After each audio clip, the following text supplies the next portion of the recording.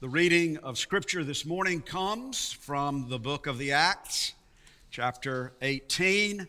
I'll be reading verses 1 through 17 this morning. Let's ask the Lord, who breathed out His word and preserved it for us in Holy Scripture, now to breathe upon us afresh, to give spiritual illumination to our minds, to open our hearts, so that we might receive His word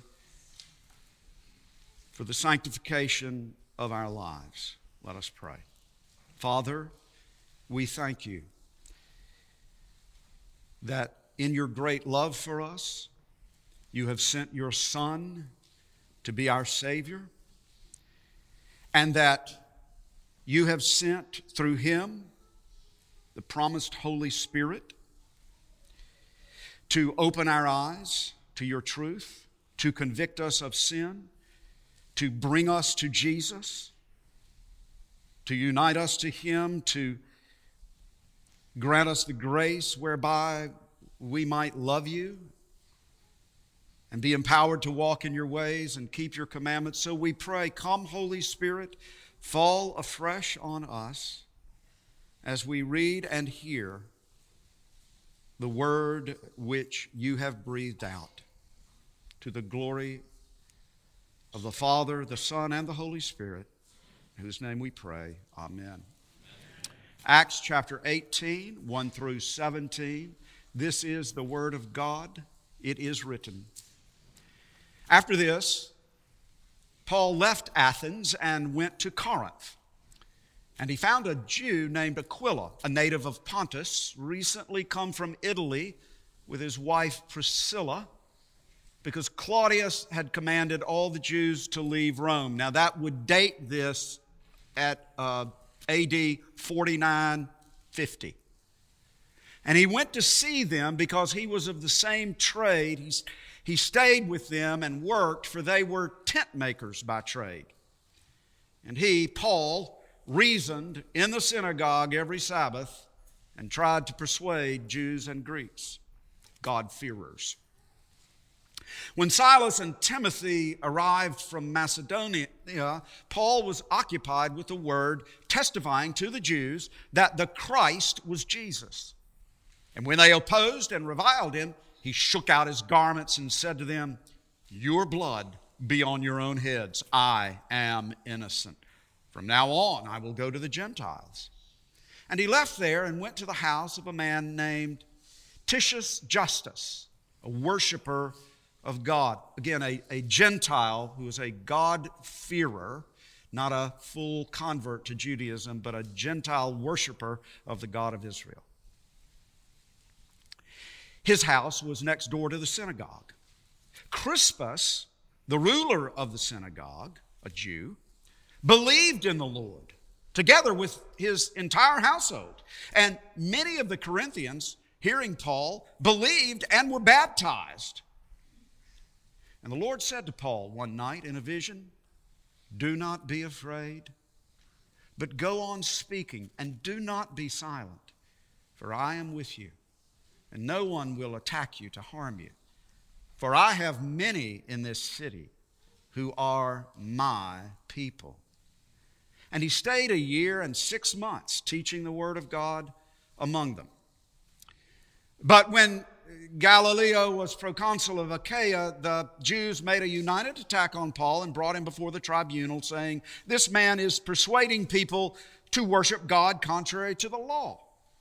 But when Paul was about to open his mouth, Gallio said to the Jews, "If it were a matter of wrongdoing or vicious crime, O Jews, I would have reason to accept your complaint. But since it is a matter of questions about words and names and your own law, see to it yourselves. I refuse to be a judge of these things." And he drove them from the tribunal. And they all seized Sosthenes, the ruler of the synagogue, and beat him in front of the tribunal, but Gallio paid no attention to any of this. The grass withers and the flower fades, but the word of our God stands forever, and to His name be all praise, honor, and glory. Amen. We live in interesting and challenging times. So did the Apostle Paul. We live at a time when the gospel of Jesus Christ is not always received with joyful faith. So did the Apostle Paul. We live in a secularized, worldly culture in which the gospel is sometimes met with cold indifference or hot opposition. So did the Apostle Paul. The Apostle Paul lived at a time when, despite the indifference and the opposition, despite the prominent secular and pagan culture, the Lord Jesus Christ was building His church and advancing His kingdom on the earth. So do we.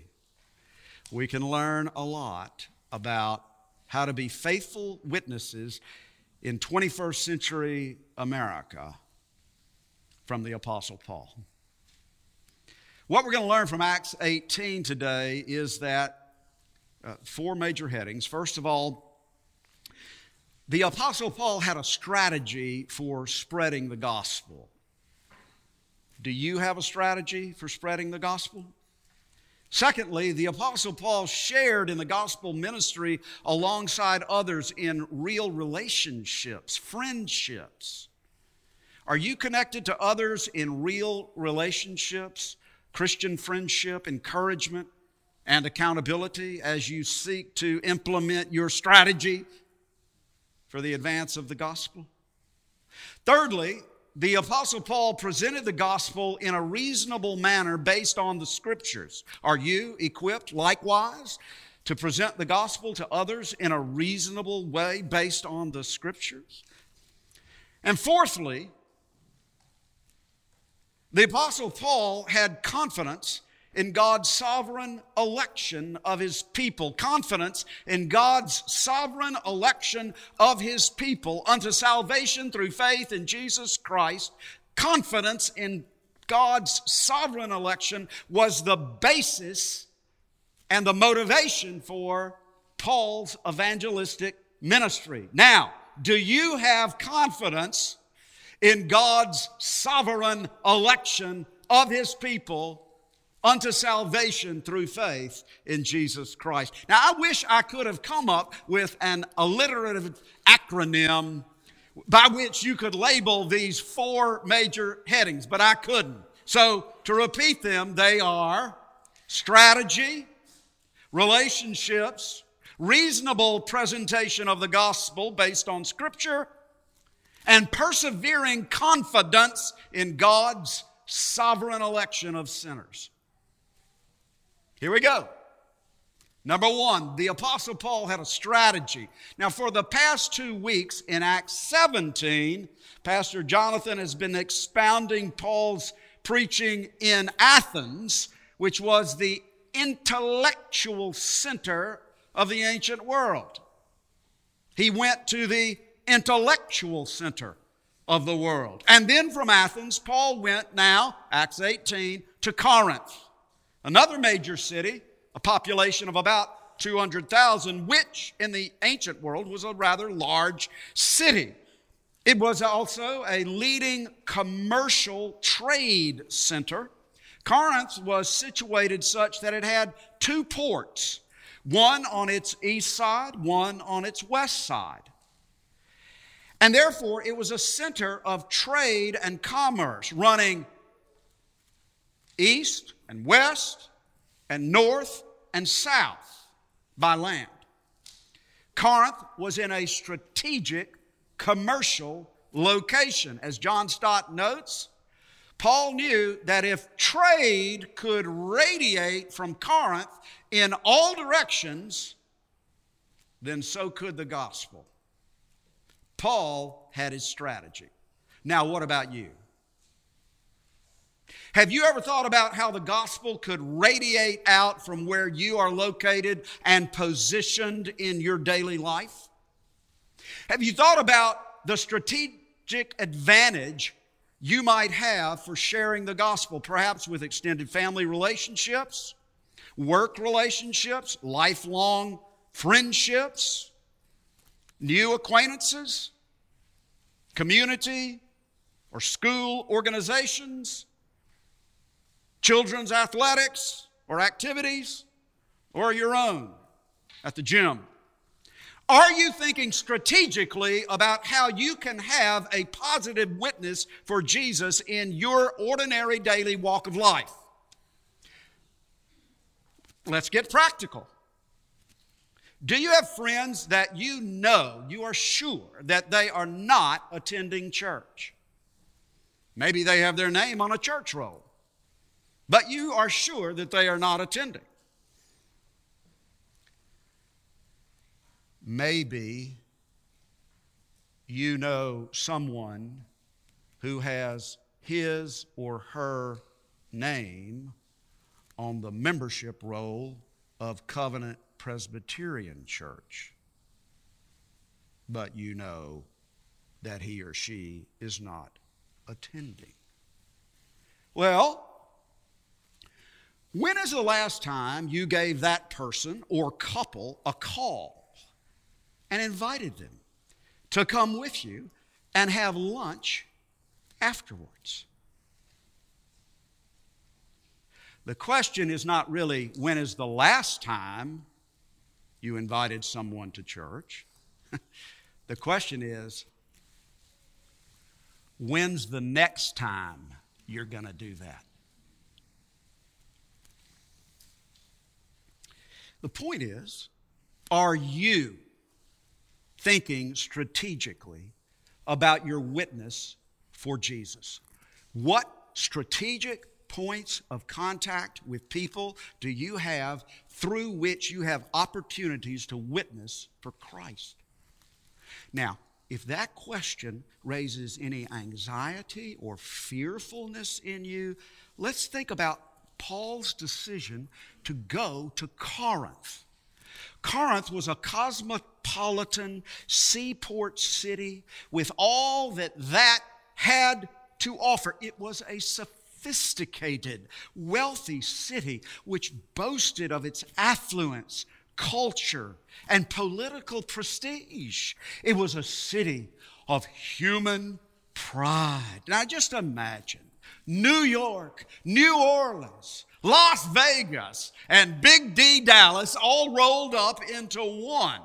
It could have been a rather intimidating place for an itinerant preacher of the gospel. And that's not all. Corinth was famous or infamous for its sexual immorality. I know, here we go again, but you know, that's first century Greco-Roman and it's 21st century America. Some 2,000 feet above sea level, on an acropolis overlooking the city, stood the temple of Aphrodite, the goddess of love. 1,000 female prostitutes served as Aphrodite's priestesses. You see, it's really nothing new that sexual immorality is really a form of religious idolatry. The sexual promiscuity of Corinth was so well known and acknowledged and celebrated with pride that it was proverbially said that to Corinthianize was to engage in sexual immorality. And to be a Corinthian was to be a harlot. Well, do you want to venture into that world in the name of Jesus? The Apostle Paul did.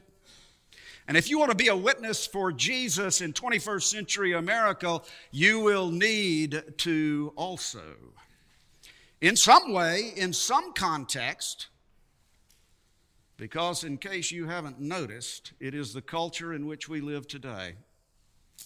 But the good news? The good news is that the current sexual confusion and insanity present us with a very strategic opportunity to speak the truth in love about God, the true and living God, who made us male and female in His own image, who blesses the sexual union within the covenant of marriage, and who loves our children, all for His own glory. And more than that, as Paul wrote to the Corinthians later, as believers in Christ, our bodies do not belong to ourselves. We've been bought with a price, the blood of Christ. And our bodies are temples of the Holy Spirit, so that even in this fallen world, we have communion with the Father and the Son and the Holy Spirit. Now, what does the pagan world have to offer that can beat that? And that's the reason that Pastor Jonathan and I, and now Scott, are continually seeking to provide you with resources which will help you promote biblical truth and the healing grace, the healing mercy of Jesus in our morally bankrupt and sexually insane society. We want you to be equipped to take advantage of the strategic opportunity we now have to speak God's truth in a way which will shine the true light and show the true love of Jesus Christ concerning these issues. So, the takeaway idea on this number one heading about strategy is that Paul's strategy took him into challenging places, into daunting, intimidating environments. And if you are satisfied to sit comfortably in this beautiful sanctuary with people you know and like and with whom you agree, without thinking strategically about how you can be a witness for Jesus Christ out there, well, right now is a really good time to start thinking and praying about what your strategy might be. No matter how daunting, challenging, or intimidating that might feel. So where and how has Jesus strategically located you? Secondly, we learn from Acts 18 that the Apostle Paul valued personal relationships, Christian friendships, partnership in ministry. He was not a lone ranger. He first teamed up with Barnabas, then Silas and Timothy and Luke. In Corinth, he found a man named Aquila and his wife Priscilla. They were Jewish believers in Christ who had come to Corinth from Rome. Evidently, Paul had heard about them, and so he sought them out for fellowship, because they, like him, were tent makers by trade. They had something in common. Now, Aquila and Priscilla were a prominent couple in the first century church, and we hear of them not only in Acts, but also in the letter to the Romans, 1 Corinthians, and 2 Timothy as well. They not only befriended Paul in Corinth, but they also opened their home there as the meeting house of the church. They were gifted in teaching the word. And in addition, we later learned that they also had a home in Ephesus and also in Rome, where also their home in Rome served as the house church. And in his letter to the Romans, Paul commends Priscilla and Aquila as his fellow workers in Christ Jesus who risked their necks for his life. So the takeaway point here concerning relationships is that the Apostle Paul was not a lone ranger, and neither should any of us be. Think about Christian friends with whom you share something in common, whether work or a hobby or children the same ages, whatever it might be. Christian friendships encourage and support Christian witness. Do you have Christian friends in your life? Do you have intentional Christian friendships? Friendships for the sake of growing in Christ and promoting the gospel of Christ. I hope you do. I hope that you have Christian friendships of that nature right here within the membership of Covenant, who encourage you in your relationship with Christ, with whom you can pray, with whom you can share your struggles, and by whom you are held accountable in a constructive and positive way. And I know that many of you do. I'm thankful for that. It's wonderful. Wonderful to see how many of you do love, care, support, pray for, and encourage one another. Keep it up and build on that by befriending others in the name of Christ for the sake of Christ and His kingdom. Enjoy the company of one another. Encourage one another. Share with one another. Get advice from one another. Share the work of the gospel. Pray for one another. Whatever that work looks like in your own personal, strategic situation. Now, major heading number 3. We learn from this passage that the Apostle Paul presented the gospel in a reasonable way based on the Scriptures. Verse 4 says that Paul reasoned in the synagogue every Sabbath and tried to persuade Jews and Greeks, Jews and Gentiles. Numerous times in the book of Acts, Dr. Luke tells us that Paul went into the synagogues and reasoned with the Jews. The literal Greek might be translated to talk through, as we might say, let's talk through this. In other words, let's think through this logically. What about you? Do you know that the Christian faith is a reasonable faith? It is not unreasonable. It is not irrational. It is not illogical. And it is not anti-intellectual. Far from it. How wrong it is to say that Christian faith is a blind leap in the dark. That is exactly not what it is. Jesus said, I am the light of the world. Whoever follows me will not walk in darkness, but will have the light of life. Don't ever let anybody tell you that the Christian faith amounts to a blind leap. It is the unbeliever whose mind is darkened and whose eyes are blinded. As a matter of fact, in his second letter to the Corinthians, the Apostle Paul put it this way, speaking of those who reject the gospel. The God of this world, Satan, has blinded the minds of unbelievers to keep them from seeing the light of the gospel of the glory of God, of Christ, who is the image of God.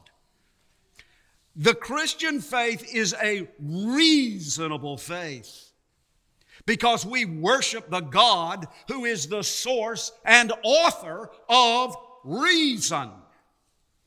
The Christian faith, contrary to popular opinion, is not based on emotions, feelings, personal preferences, and whatever works for me.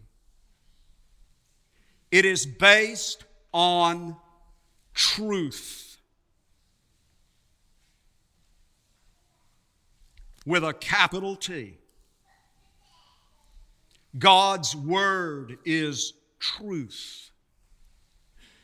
God's truth in Scripture, reasonably presented to our minds, ought, yes, indeed, to stir our emotions and move our hearts. Of course, it ought to take hold of our whole being, but it moves our hearts because it is true. And it is God's Word, by the power of the Holy Spirit, which opens our eyes and renews our minds with the truth that is in Jesus. Now, in the synagogues, Paul would have reasoned from the Scriptures showing that Jesus was the Christ of Israel. He may have begun with Genesis 3:15, the promise that the woman, without the aid of a man, would bear a Savior who would crush the head of the serpent, and in so doing would suffer a mortal wound. He might have referred to the near sacrifice of Isaac and the substitutionary ram with its horns caught in the thicket. He would have quoted Isaiah 7:14, "The virgin shall conceive and bear a son and shall call his name Emmanuel," God with us. He would have referred to the prophecies of the Son of David born in Bethlehem. He certainly would have quoted Isaiah 53, "He was pierced for our transgressions. He was crushed for our iniquities. Upon him was the chastisement that brought us peace, and by his wounds we are healed."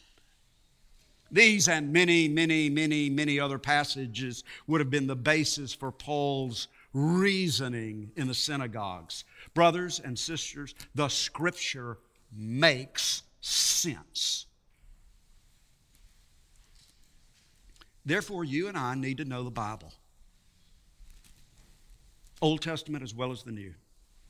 And look, you don't really need to get caught up in convoluted arguments and opinions and this, that, and the other. And you don't need to know the answer to every question that an unbeliever or somebody on the fence might ask you. You just don't. But what you do need to be able to do is speak the truth of the Word of God. Quote Scripture. And let the power of the Word of God through the power of the Holy Spirit do its own work in the hearts and minds of unbelievers. Now, the response to that may be lukewarm curiosity. It might be cold indifference. It might be outright rejection. That doesn't depend on you. Because some of the people in Corinth became hostile and abusive toward Paul, and we ought to expect that. The gospel of Jesus Christ is a threat to our secular pagan culture in a big way. The gospel of Jesus Christ is a threat to the idolatry of our materialistic greed and envy and our human pride. The gospel of Jesus Christ is a threat to our own perceived goodness and self-righteousness. The gospel of Jesus Christ is a threat to the abortion industry, and they're mad about it. The gospel of Jesus Christ is a threat to the LGBTQ plus P plus XYZ activists, and they're mad about it. The gospel of Jesus Christ is a threat to the self-satisfied, comfortable, couldn't care less attitudes of people who they're good, they're fine. Some of whom are dressed up church-going people who think we're religious fanatics and fools because we believe the Bible, all of it. And they may be nice about it. But we are called to reason from the Scriptures to show that the wrath of God is real and that Jesus Christ is the only Savior of the world. And if believers, for whatever reason, reject the gospel, as Paul said to those in Corinth, their blood is on their heads. That's a frightening statement. But we are simply called to be faithful. So let's make sure that we are not guilty of their blood by failing to speak the truth about sin and salvation, hell and heaven, and the fact that God so loved the world that he gave his only begotten Son, that whosoever believeth in him should not perish but have everlasting life. That's the love of God. That gets us to our last heading. Confidence in God's sovereign election of his people was the basis of Paul's evangelistic ministry. Confidence in God's sovereign election of His people. Now, don't miss this point. After Paul had suffered the abuse of some Corinthians who rejected the gospel, the Lord Jesus, appeared to him in a vision and said, listen, do not be afraid, but go on speaking and do not be silent, for I am with you. And no one will attack you to harm you. For I have many people in this city. I have many in this city who are my people. Now we need to hear and to believe and to treasure those words and act upon them. Listen to the Lord Jesus speaking to you from heaven. Do not be afraid, for I am with you. Do not be afraid, but go on speaking and do not be silent. We need to hear and to obey those words today. We need to be confident in the Lord's sovereign election of His people. Now, what was the Lord Jesus saying to Paul? I have many in this city who are my people. What did He mean? Well, He meant that from all eternity, the Father had given unto Him many people in that city who would be saved through faith in Him when they heard the gospel. Jesus meant that He, with His own blood, he'd bought them, many people in the city of Corinth. And it was His foreordained plan to bring them into His kingdom through faith in Him by means of the gospel. Do you see? Do you see this? Jesus knew what was going to take place in Corinth. He was going to build up a church there because He had already bought a whole bunch of people who just needed to hear the gospel. You have no idea how many unbelievers out there right now belong to Jesus, but just don't know it yet. You have no idea how many unbelievers are out there right now who will, through your witness, by God's grace, be saved through faith in Jesus Christ. You have no idea how many unbelievers are out there this morning who, through your witness,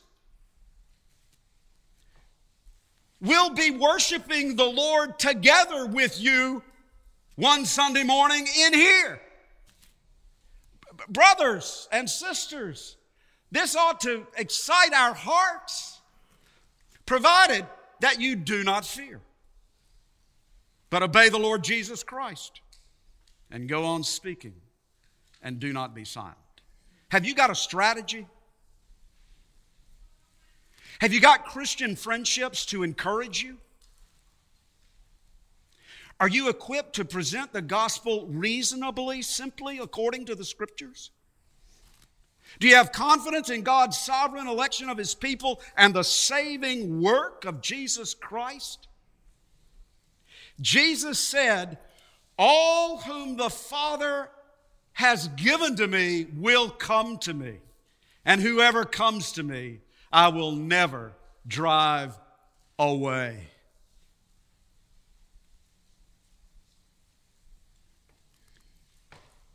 Go on speaking. And be cheerful, not fearful. 21st century America is much like first century Corinth, but Jesus Christ is the same yesterday, today, and forever. And He is building His church, and the gates of hell shall not prevail against it. To God be the glory. Amen.